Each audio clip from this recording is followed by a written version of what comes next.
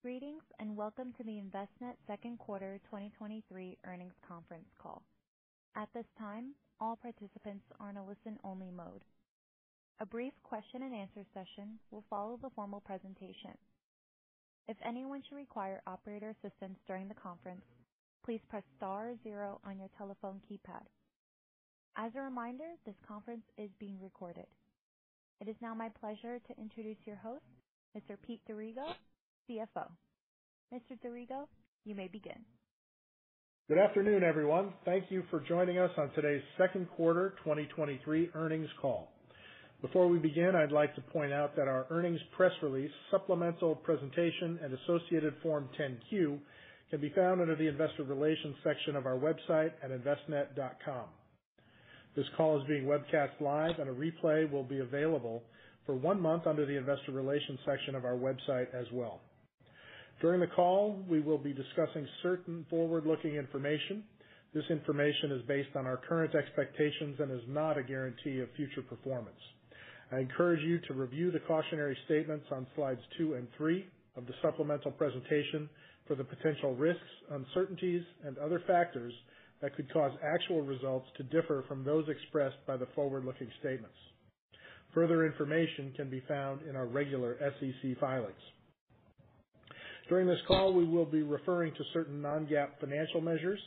Please refer to the appendix in our supplemental presentation for a reconciliation of these non-GAAP financial measures to the most directly comparable GAAP measures. Joining me on today's call is Bill Crager, Envestnet's Chief Executive Officer. Bill and I will provide a company update as well as an overview of the company's second quarter 2023 results. After our prepared remarks, we will open the call to questions. During the Q&A, please limit yourself to 1 question plus 1 follow-up. You may get back into the queue if you have additional questions. With that, I will turn the call over to Bill. Thank you, Pete, and thank you everyone for joining us tonight.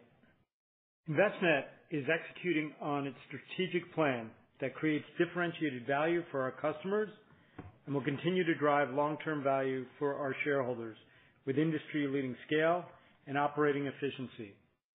We're on the path we set forth for driving sustained revenue growth and margin expansion. In the second quarter, we posted adjusted revenue of $312.5 million, adjusted EBITDA of $57.8 million, and adjusted EPS of 46 cents. We have intentionally invested, and today we are seeing the benefit of the integrated ecosystem. This is the future of our business. It has deepened our competitive advantage, deepened our relationships with our clients and our partners, and the investments are scaling our bottom line. Pete will go into greater detail in his remarks, so let me spend a few moments on what we, as the largest scaled player in wealth tech, are seeing in the market and within our business. The wealth tech market is rapidly moving, and Envestnet has been ahead of the curve in investing in the environment and scale necessary to capture more of the economic opportunity. We've been exactly right in our focus of modernizing and expanding our ecosystem of intelligent data, integrated technology, networked to the broadest set of solutions. We're becoming more essential to our partners, driving their growth and productivity while creating more distance from our competitors. As industry consultant Joel Bruckenstein told Investment News in May, people underestimate how challenging it is to build something like Envestnet. Envestnet has finally made major strides bringing together all of their silos. I don't think anybody else is close. I'd like to share an example of how this is playing out in the market and how it will benefit our clients and shareholders in the future. A client of ours, a broker-dealer independent financial group, which has $40 billion of assets and hundreds of advisors, has contracted to use the entirety of our platform and ecosystem of Envestnet solutions. This includes all of our platforms and services, our data and analytics, our complete suite of financial planning technology, our investment solutions and related technologies, and our broader network of exchanges. This is a great example of the value created by putting the pieces of Envestnet together into an integrated environment. And it expands our revenue opportunity with clients that go all in with us by about 25% before factoring the uptake of additional asset management and fiduciary solutions. We're getting more of these types of engagements in our renewal pipeline. Sure, not every client will use every Envestnet solution, but more and more are engaging deeply with our capabilities, providing continued and accelerated revenue opportunities for us. The headline for Envestnet is that we are leveraging the investments we've made, we're growing market share while benefiting from a stronger Q2 market. But the market benefit was neutralized by overall challenging industry net flow environment, and our DNA research business has faced significant headwinds, but we are on the path to stabilization and restoration in this business. Tonight, we'll focus our prepared remarks to talk about the industry and market context and what it means in terms of revenue growth and why we are optimistic for the trajectory of our business. We'll spend time on the DNA business to explain the dynamics, the challenges we're facing, and the progress the business is making to restore growth over the coming months. And importantly, we'll spend time on expenses. We're very focused on managing our bottom line, driving margin expansion and cash flow, and we'll discuss how we will exit 2023 as investments flow through to productivity and scale, resulting in greater profitability. Our wealth business is building share in an environment of stubbornly low net industry asset flows, a headwind that's carried over from 2022. We continue to execute, and we're doing what we said we would do, putting us in a powerful position just as the wealth market accelerates to the more integrated environment that we had predicted. There's real pressure on other participants in the space today as we move ahead into areas of significant impact, like data intelligence, while others are trying to solve problems that are scaled areas of advantage for us. Envestnet drives and we benefit from strong secular tailwinds that are powering the industry in the quarters and years ahead. Increasing demand for financial advice, growth of independent advisor channels, fee-based and managed accounts, and UMAs. These are the growth engines for the industry. In all industry segments, which also includes technology-enabled offerings and more industry utilization of data and insights, the market is moving in our direction.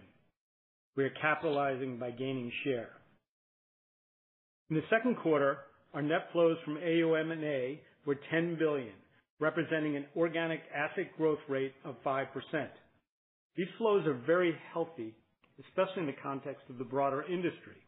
For example, long-term mutual fund and ETF flows across the industry were essentially flat once again in Q2, and multiple wealth firms reported seeing low investor buying activity given the debt ceiling overhang and other factors, a trend that seemed most pronounced among high net worth investors.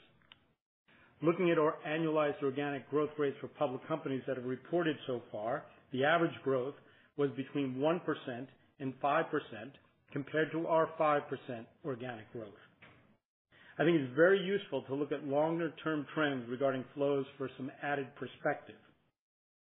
Looking at our AUM net flows compared to those of the managed account industry overall, we've gained 70 basis points of share in the last few years.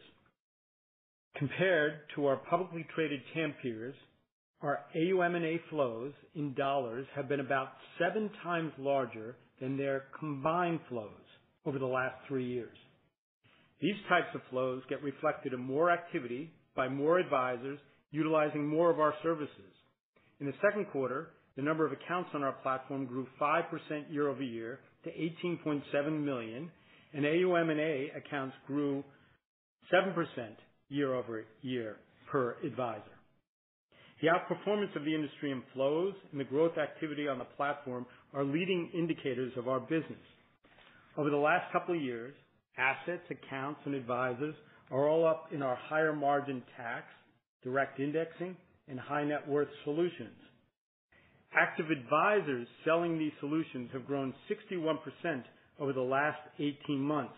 In tandem, the gross profit is projected to grow by 26% from 22 to 23, and over the next few years, we expect a 40% CAGR for these solutions. As industry asset flows normalize, there's an important dynamic at play for us. The share gains, account and advisor growth will translate to accelerated revenue growth. The revenue story for Envestnet is grounded in these higher margin solutions and data and technology enabled adoption and cross-sell. Over time, we see fee rates expanding as we cross-sell more solutions. Let me share a few examples of this in practice. The promise of data in the wealth business is paying off. It is a leading capability for us, a differentiator, and it drives longer-term flows to higher margin solutions. Our enterprise-wide reporting solution, which aggregates both managed and held away accounts and generates them into opportunities, has meaningfully increased its pipeline into double-digit millions while launching 2 firms this quarter with over $35 billion of assets collectively. The Envestnet Wealth Data offering provides tremendous value by creating more visibility across more assets that ultimately will use our platform to be managed assets. The industry has taken notice. Our Insight Engine was named the best AI-based solution for financial services at the AI Breakthrough Awards. An important use case is one of our leading clients who plans to share an additional $150 billion in off-platform assets through the data platform by the end of the year. This allows Envestnet to consolidate more assets and drive more cross-sell opportunities. From a financial standpoint, every 10% of these assets we convert represents a roughly $9 million gross profit opportunity for Envestnet, assuming a 6 basis point net fee. We're also working closely with our asset manager and client partners to drive mutually beneficial outcomes. The Insights Engine identifies engagement strategies for over $1 trillion of brokerage to manage and advisor as portfolio manager opportunities on our platform. We're working with partners and their distribution teams to maximize this opportunity. For every $100 billion of brokerage to managed flows, that equates to roughly $60 million of gross profit to Envestnet, assuming a 6 basis point net fee. We continue to innovate and connect all the pieces of Envestnet together to drive greater productivity and growth for the firms and advisors who use our platform. Our modernized proposal tool is connected to the entire ecosystem of solutions, including PMC, portfolios, and services. It's connected to our exchanges, tax and FSP overlay, and analytics. This has opened more and more opportunities, and we see that client firms have turned on 25% more of these solutions this year versus the prior year. We continue to make progress on unique custody options through our partnership with FNZ. We talked a lot about this and the benefit it will provide our clients with an option for a more digital environment, and capturing the economics of cash through this partnership fills the gap we have had and creates a long-term benefit for Envestnet and our shareholders. As we've integrated the ecosystem, it is accelerating our pipeline, driving value for our clients, and creating bundling and pricing opportunities for Envestnet. Our strategy, and more importantly our execution, is working in the marketplace. We've created the most seamless operating system, networked to the broadest set of solutions with digital and data-driven engagement tools. It is increasing client engagement, helping them be more productive, which drives more cross-sell and assets on the Envestnet platform. Now, let's spend a few moments on the data and analytics business. As I spoke about just a few moments ago, what we have created in the wealth market is competitively unique, is being well received and adopted, and is foundational to the long-term advantage as we serve the industry.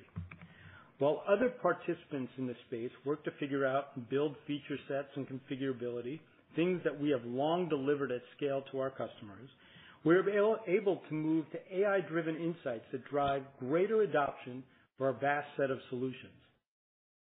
That said, in the non-wealth parts of the data business, we continue to see challenges, particularly in our data research business. This has been a resilient headwind for us. An increasingly competitive market, coupled with a decline in the quality of users in our data set, has pressured revenue in the business for several quarters. We indicated we would experience weakness in the first half of 2023, with stabilization coming in the second half of the year. We've been focused and purposeful on restoring our data sets. We have made significant progress, and we'll be back in a position of strength with the best quality, the best quantity of data that we've ever seen. Those data sets are in production and we're testing with clients and will be live by the end of this year. This is why we feel good that the business is stabilizing and leading to stronger interest and higher renewals and pricing. The remainder of the year should have promising bookings for this business that will point to restoration of the revenue in 2024 and beyond. Next, I'd like to provide some thoughts around expenses and reiterate our conviction in achieving a 25% adjusted EBITDA margin in 2025. In 2022, our adjusted EBITDA margin was 17.8%. In the first half of 2023, we expanded the margin by 90 basis points compared to the first half of 2022, despite macro headwinds. This performance has been driven by a combination of expense discipline and investments we have made to modernize our platform. In the back half of 2023, we expect to drive even stronger margin expansion, helped by incremental efficiency initiatives. For the full year of 2023, we're now expecting to generate margin expansion of 270 basis points, which is at the midpoint of our guidance range, putting us at around 20.5% for the year. On the expense side, the key takeaway is that we've exited the investment cycle and are focused on managing all expenses, which include personnel, vendors, G&A costs, while not wavering from our key strategic initiatives, client support, and product delivery commitments. As our investments take root, here are the specific expense actions we've taken and will continue to enact. Our onshore headcount is lower year to date by 5%. As we noted last quarter, we have taken action by restructuring, combining teams, now joined by the unified technology work that we've done. And we've been very judicious about selected hires. We've reduced the first half real estate occupancy spend by 27% and marketing by 33% as we use data and analytics to more efficiently target our efforts.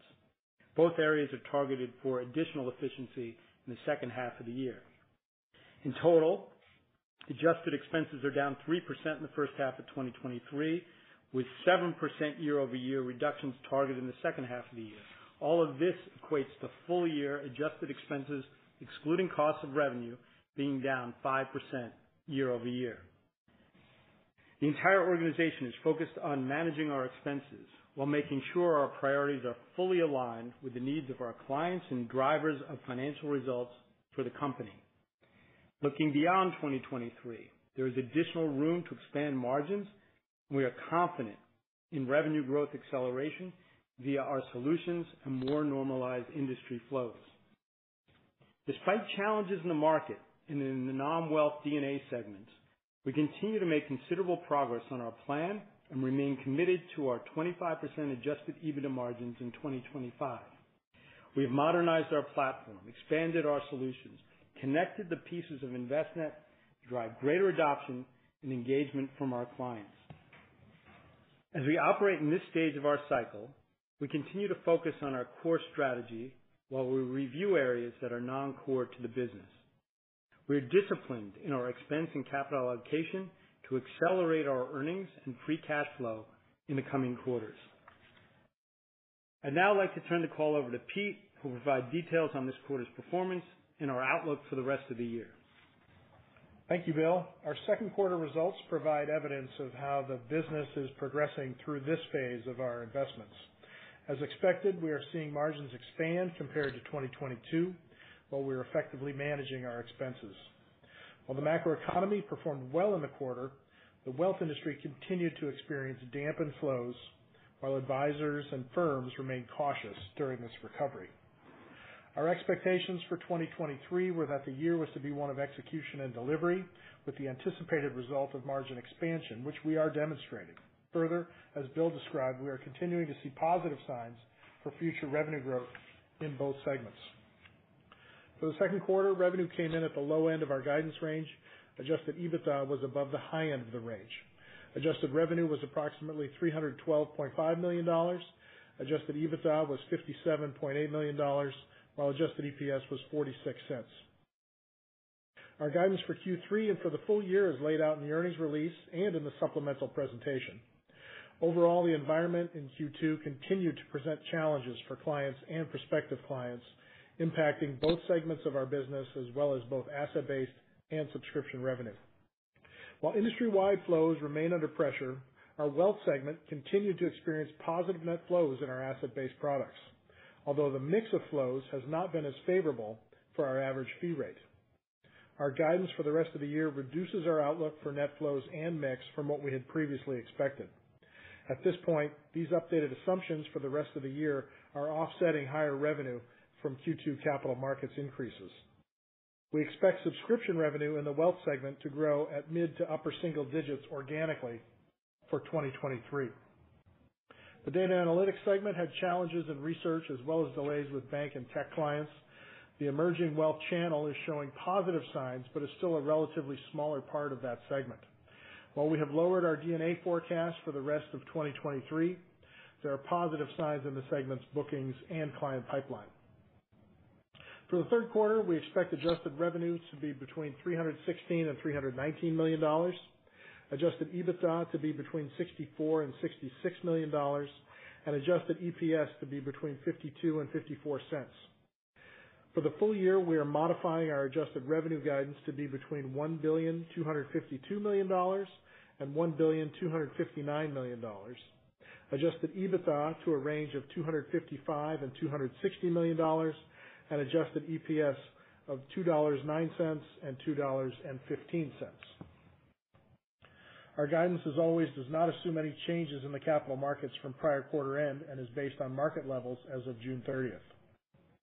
Turning to the balance sheet, we ended March with $59 million in cash and debt of $913 million, making our net leverage ratio just below 3.9 times adjusted EBITDA. In June, we paid down the remaining $45 million outstanding on our 2023 convertible notes using our revolving credit facility. As of June 30th, only $20 million remained drawn on the revolver, and that $20 million has been paid down in July. We expect our high point for the leverage ratio to be March 31st of this year, dropping below 3.5 times EBITDA by the end of the year. We expect to continue to reduce our leverage ratio and improve our balance sheet with growing EBITDA going forward. One last point to note, we expect to see an increase in cash taxes paid in 2023 related to the legislative change eliminating the immediate deductibility of research and development expenses effective for tax year 2022. We'll have an estimated payment in Q3 of approximately $13 million, which is higher than our quarterly expectation going forward in the near future. We paid cash taxes of around $2 to $3 million quarterly over recent years, and we expect that to go up to $4 to $6 million quarterly for the near term. Again, all related to this legislative change from 2022. Thank you again for your support of Envestnet. And before we open it up for Q&A, I'll turn it back to Bill for his final remarks. Thank you, Pete. Envestnet is executing on our strategic plan. We're on the path we set forth for driving sustained revenue growth and margin expansion, while creating greater demand and engagement from our clients and a significant competitive advantage in the marketplace. We continue to gain share with industry-leading flows and are addressing the challenges in the data research business. We will continue to be laser-focused on our expenses and have confidence in the revenue upside through our network of solutions, data, and technology. As always, I'd like to thank every member of the Envestnet team. Hard work, dedication to our clients, industry-leading innovation, these are the hallmarks of a great organization, and I'm appreciative every day for your excellence. And to our clients, thank you for the trust you put in us and the partnership to drive greater growth for your business and better outcomes for your clients. It is extraordinary what we are doing together. Now I'll hand it back to the operator for questions. Thank you. We will now be conducting a question and answer session. If you would like to ask a question, please press star 1 on your telephone keypad. A confirmation tone will indicate that your line is in the question queue. You may press star 2 if you would like to remove your question from the queue. For participants using speaker equipment, it may be necessary to pick up your handset before pressing the star keys. One moment please while we pull for questions.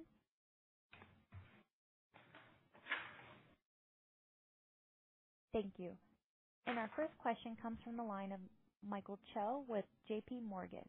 Please proceed with your question. Hi, Bill and Pete. Good evening, and thanks for taking my question here. My first question, I just wanted to touch on kind of the industry flow trends that you highlighted, Bill. You talked about kind of that sentiment bleeding into Envestnet as well, I guess, and really carrying on from 2022. I guess in your mind and from your seat, I mean, what do you think is prolonging that friction in the space and for Envestnet as well in terms of kind of industry advisor and AUM flows, and really what causes it to normalize from here, and what does normalize mean in your mind? Yep. Thank you, Michael. Hope you're doing well. It has been a stubborn, I think in my prepared remarks, I used the word stubborn, and it's been a very stubborn dynamic. And yeah, the first half of the year has been a healthy first half for the capital markets, but as you know, it's been pretty narrow, right? So the leaders of the market are concentrated in a couple of stocks, and so that the broader market really hasn't participated along with that narrow group. And what's been interesting, because whenever we've had a healthier market, it correlates to increased flows, increased account openings, and that has not been the case this time. And I think it goes back, and it really tells you very clearly that there's an alternative out there, and that alternative are yield assets, whether that's cash, fixed income. The yields are higher with a higher interest rate. We spend a lot of time focused on the industry data. And the industry data, Q2 ICI mutual fund ETF data, you're negative in 2Q, which is surprising given the health of the overall market, or the returns of the headline return of the overall market. And we dig in, we look at a lot of survey data, and surveys particularly around the high net worth category, or even more deeply negative. And then you dig in and you look at some of the public comps that we study, whether that's a wealth management firm or whether that's an asset management firm, and those growth rates have been really kind of suppressed. So this is not an Envestnet issue; it's an industry issue. I speak to a lot of leaders in the business, whether leading asset management firms, wealth management firms. And, there's some head rubbing out there on, okay, what is that catalyst? How does it begin to turn? I think it turns, Michael, as you broaden out the participation in the overall market. And there's, the rate overhangs there. The question, the government's debt issue was there in the quarter. You've got kind of this recessionary overhang that certain banks are continue to talk about. And so there's a risk off. You've got an alternative in cash, and you need to broaden out the participation of market in the market for the flows to respond. All of that said, I look at how Envestnet has performed, and I'm looking at our overall organic growth rate, which is at the upper tier of any firm that we really take a close look at. And then I look particularly in some of these higher value services. And yes, they're not meeting our expectation as to what we thought when the market began to turn. That would be a quicker restoration towards flows. But we're doing really well there. We've enrolled or have active advisors over the last 18 months of 61% growth in number of advisors using these solutions. And, if I dig in and I look at each of these types of capabilities, the direct index capability, for instance, 41% growth in assets, 26% in accounts, 47% in advisors, year to date or year over year growth rates. That's impressive. And so we're chipping away. We're doing what we're doing. I think we're at the upper tier of the growth in the flows in the industry. And returning back to the conversations I have with the asset manager partners who distribute with us, a lot of the feedback is that we continue to lead. When they look at the flow rates that are coming into different environments across the wealth industry, Envestnet has performed probably at the top tier of those types of opportunities or distribution points for the asset manager community. It's on a comparative basis that we're doing well. It's not on the actual basis compared to what we were hopeful as the market began to restore. You'd see a restoration of flows. Great. No, thank you for that, Bill. And I guess just for my follow-up, just kind of switch gears on the other side of the business, on your DNA business. I appreciate all the commentary there and some of the near-term puts and takes you walk through.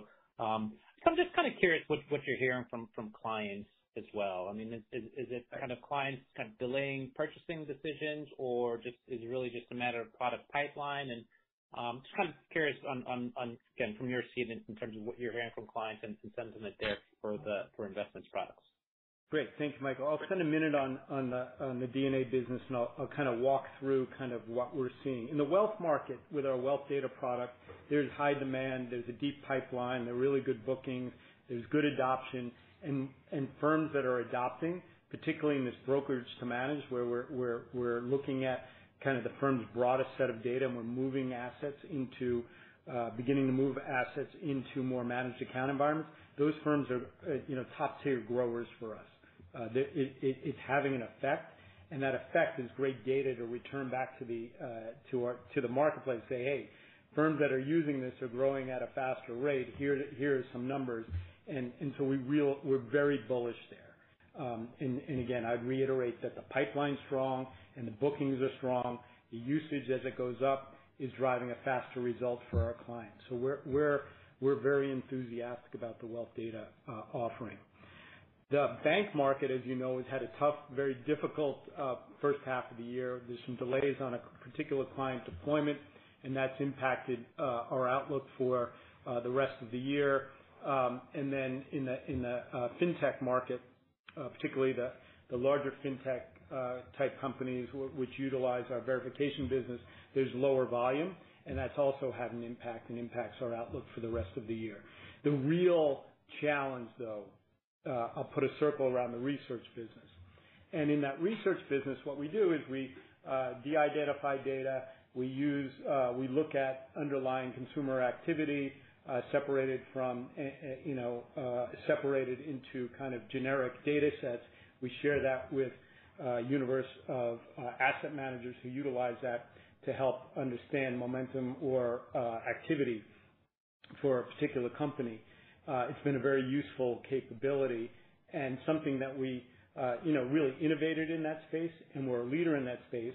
But over the years, there's been competition, and the competition began to match our data set. And in fact, our data set was degrading over the last couple of years, given the data makeup and the characteristic makeup that we were able to utilize and share with our research clients. That said, so that's been a focus of ours. A focus of ours has been to restore that data set, to improve it, and to create a characteristic set that was once again unique and preferenced or kind of more competitive than what was in the marketplace. That can't happen overnight. It happens over quarters. And I would tell you that as we get to this year versus the beginning of the year to when we end the year, contracted in the door, being processed and beginning to be shared with our research data clients is a data set that has profoundly been enhanced in the many millions of users and many millions of characteristics that have real value because of geographic reasons, because of demographic reasons, and it is now, I believe, the high watermark for the quality of data that we're able to provide to our research clients, and the high watermark for the quantity of data that we'll be able to share with our research clients. So that doesn't solve the short-term, revenue headwind that we faced in the first half of the year.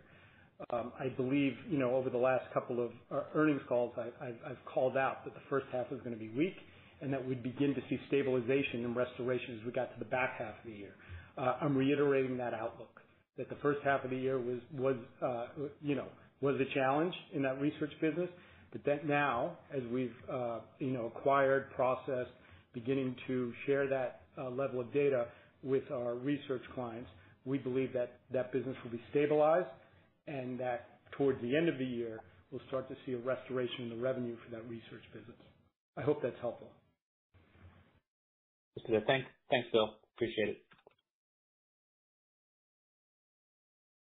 Thank you. And our next question is from Devin Ryan with JMP Securities. Please proceed with your question. Hey, Devin, how are you? Hey, good, Bill. How are you? Hey, Pete. I guess first question, just kind of hitting on expenses, and if I look at the guidance for the third quarter, I think it implies for the fourth quarter something like 64 cents to 70 cents for fourth quarter EPS, and so it implied pretty nice step up in EPS from the third quarter, and so it sounds like that's expense driven primarily, and so I just trying to think about some of the moving parts there. So there's kind of two things going on. There's these efficiencies you're driving, but then I think there's also a little bit of timing or seasonal dynamics. So just trying to think about the kind of pieces to getting to a better expense level at the end of the year based on some of the things you said, and then maybe it's a little bit earlier, but just thinking about a jumping off point for 2024, just given that expenses are obviously in focus. Yeah. So this is Pete. Thanks, Devin. You've caught kind of the highlights on the expense side. It's not entirely expense driven. There is some revenue growth assumptions that kind of meet sort of our ongoing growth trajectory, although we've obviously pulled things down a little bit from what our prior expectations were. But yeah, on the expense side, it's a couple of things. It's the activities that Bill mentioned that is going to kind of lower our run rate, and then there is that seasonality aspect where we typically see the fourth quarter come in a little bit lower, and then probably in Q1 comes in a little bit higher, but still a general run rate is going to be significantly lower compared to where we have been in 2022.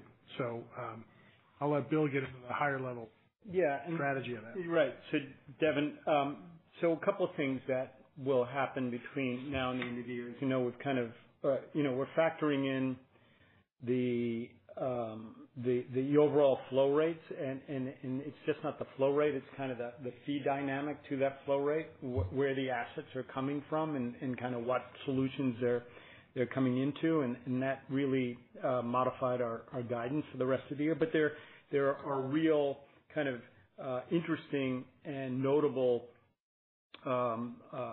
revenue opportunities that will begin to come to fruition as we get to the fourth quarter of the year. Included in that are how we're partnering with asset managers and pulling them in a little bit more closely to the engagement strategy that we have across the span of our business that will begin to generate additional revenue, high margin revenue as we get to 4Q. The other dynamic as we get to 4Q on the revenue side will be our partnership with Empower for the retirement business begins towards the end of the year. So those are dynamics that are kind of the pluses where some of the headwinds that we're factoring in on our guide are very much industry flow assumption that we've experienced in the first half of the year, and we don't want to be ahead of whenever that trend begins to transition. We're going to be observers and say, hey, this is the overall health of the marketplace, and then we'll modify to make sure that we're in line with when the restoration of flows begins to happen. But I do want to highlight or call out some of these other revenue opportunities that we see coming before the end of the year, and then we'll be ongoing as we roll into 24. On the expense side, look, this is a very focused organization. We're focused on a couple of things. One is that the wealth market, we believe that we are deeply establishing a competitive advantage given the integration work we've done and how we've injected the data into that environment to help power the growth and efficiency of our clients.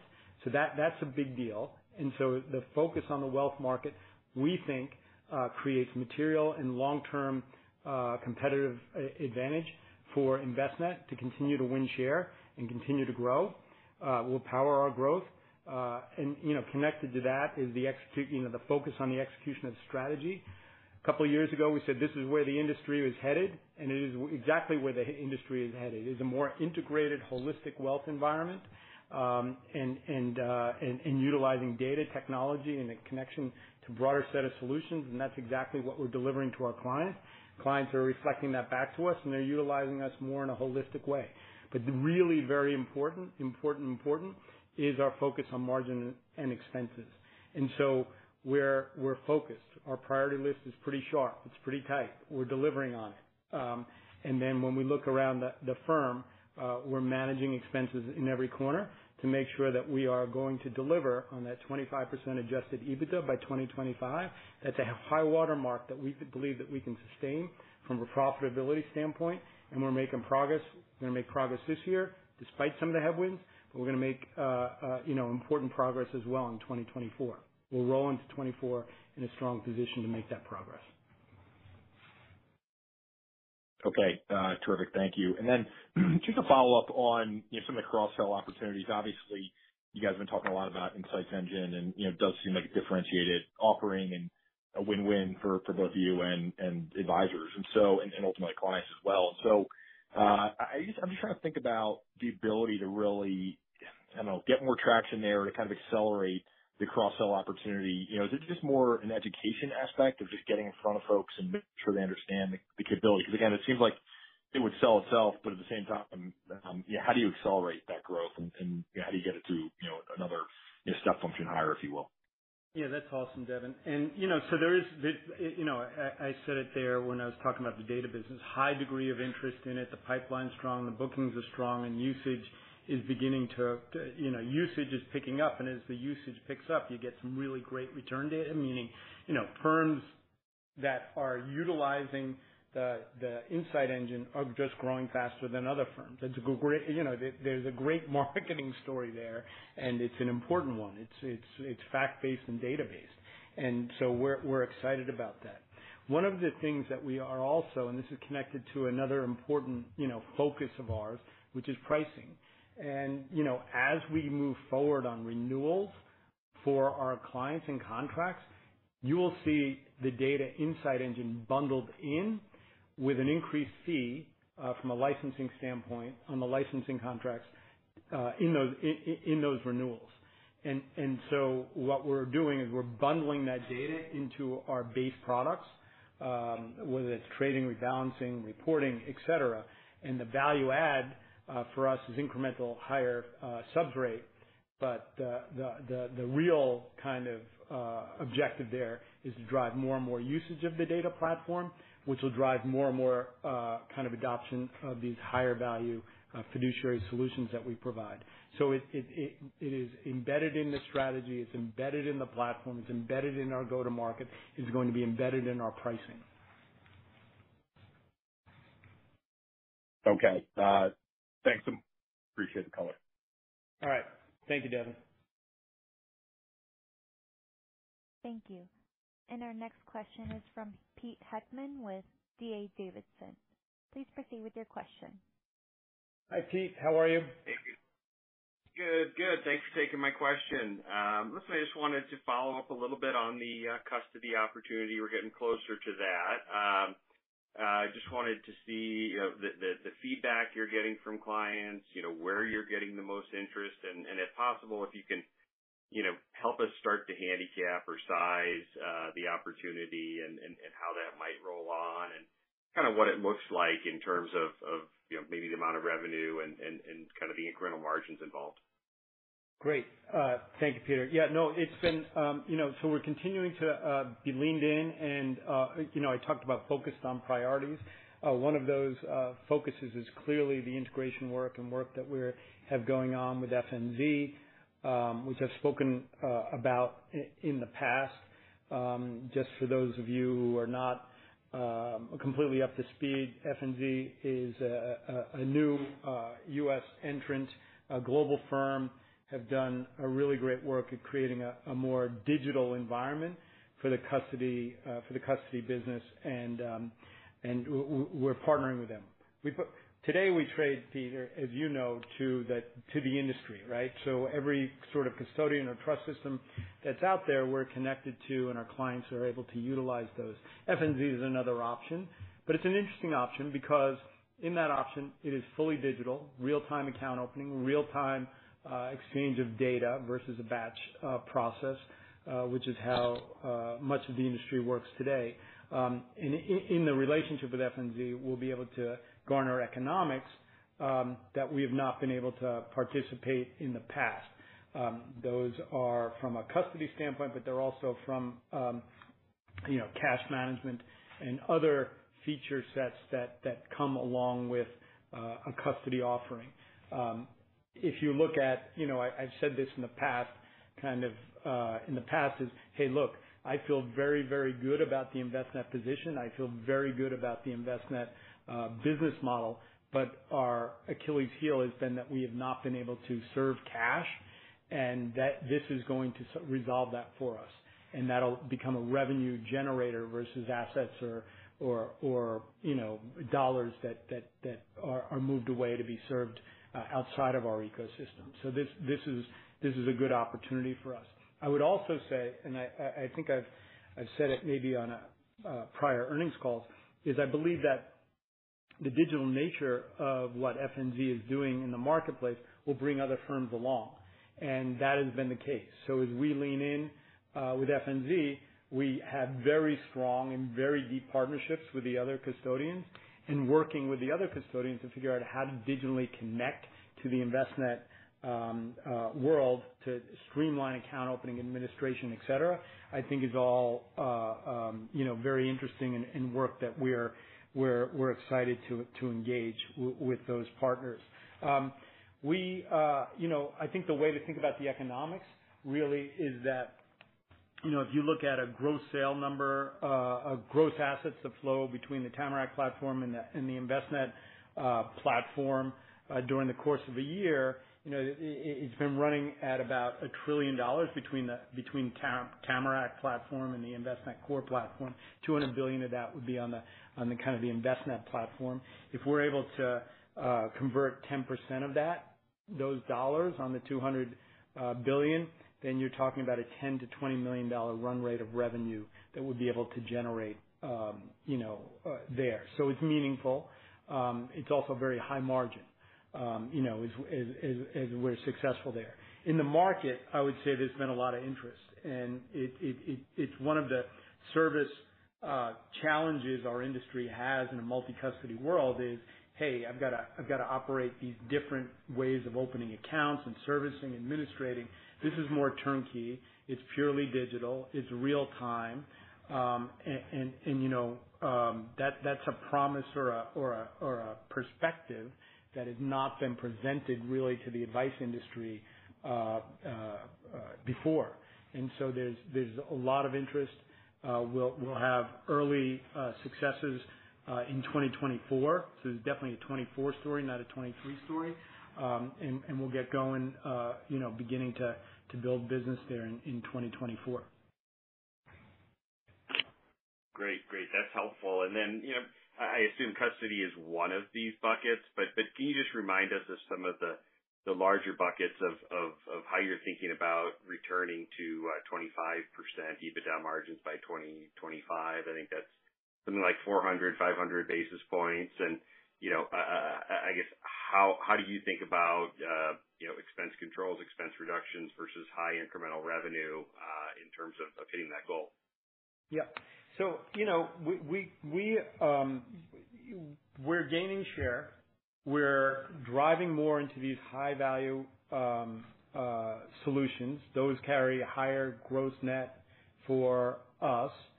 And as we get a normalization or restoration of some degree of flows into the wealth markets, it'll be there. There's a lot of cash on the sideline. There's a lot of money that is waiting to be put to work. That will be, from a percentage and market share standpoint, more likely to be in the Envestnet environment than kind of competing platforms. So we feel very good about the position that we've put ourselves in, Peter, because the work that we've done is advantage the platform, made it easier to open accounts and to drive towards these higher value solutions. And we're using the data insights to really kind of motivate them. There'll be more and more adoption of those over the next couple of years. So our growth will be ahead of market, and we believe long term with a restoration, we're not going to back away from this idea that we'll be a strong teens grower, in a normalized market. In the meantime, we'll grow ahead of the market, and that growth will drop more meaningfully over time to the bottom line. Why? Because we're created in the investment cycle and in the modernization cycle, we've created a tremendous amount of efficiency in our operations. I'll give you an example. Last quarter, we had one of our largest trading quarters in our history, top 5 or so. And we did that with exactly flat headcount, didn't add any headcount as the volumes are very significant, and we had 25% fewer traders. So we're doing what we're doing. The scale is growing, and we're doing it on normalized lower headcount across the business, and we're doing it more effectively. And that you can see it in our trading, you can see it in our across the administrative parts of our business. We'll be able to do more because of the AI and the cloud work that we've done with fewer personnel costs to serve the business, which will drive higher margin. And then the last thing I'd say is that I said it just before, is a focus on prioritization and focus on where we're spending money. And, again, the modernization of the platform has connected our operating environments. We don't need 3 trading teams. We don't need 3 performance reporting teams. You can start to consolidate those groups into best in the industry talent and get the real scale and quality that that Envestnet is known for. So there is, as we normalize markets, we're going to grow the EBITDA and profitability of the company. That'll be delivered. And I will reiterate that the 25% adjusted EBITDA will come no matter what the top line does. We will deliver on that commitment to investors, and so there is the flexibility and room to do it. We don't want to disrupt the work that we're doing, so we're very focused on executing on it, but we're also very committed to the 25% adjusted EBITDA. Okay, Bill. Well, good. It's great to hear the confidence, and we'll look forward to seeing that progress.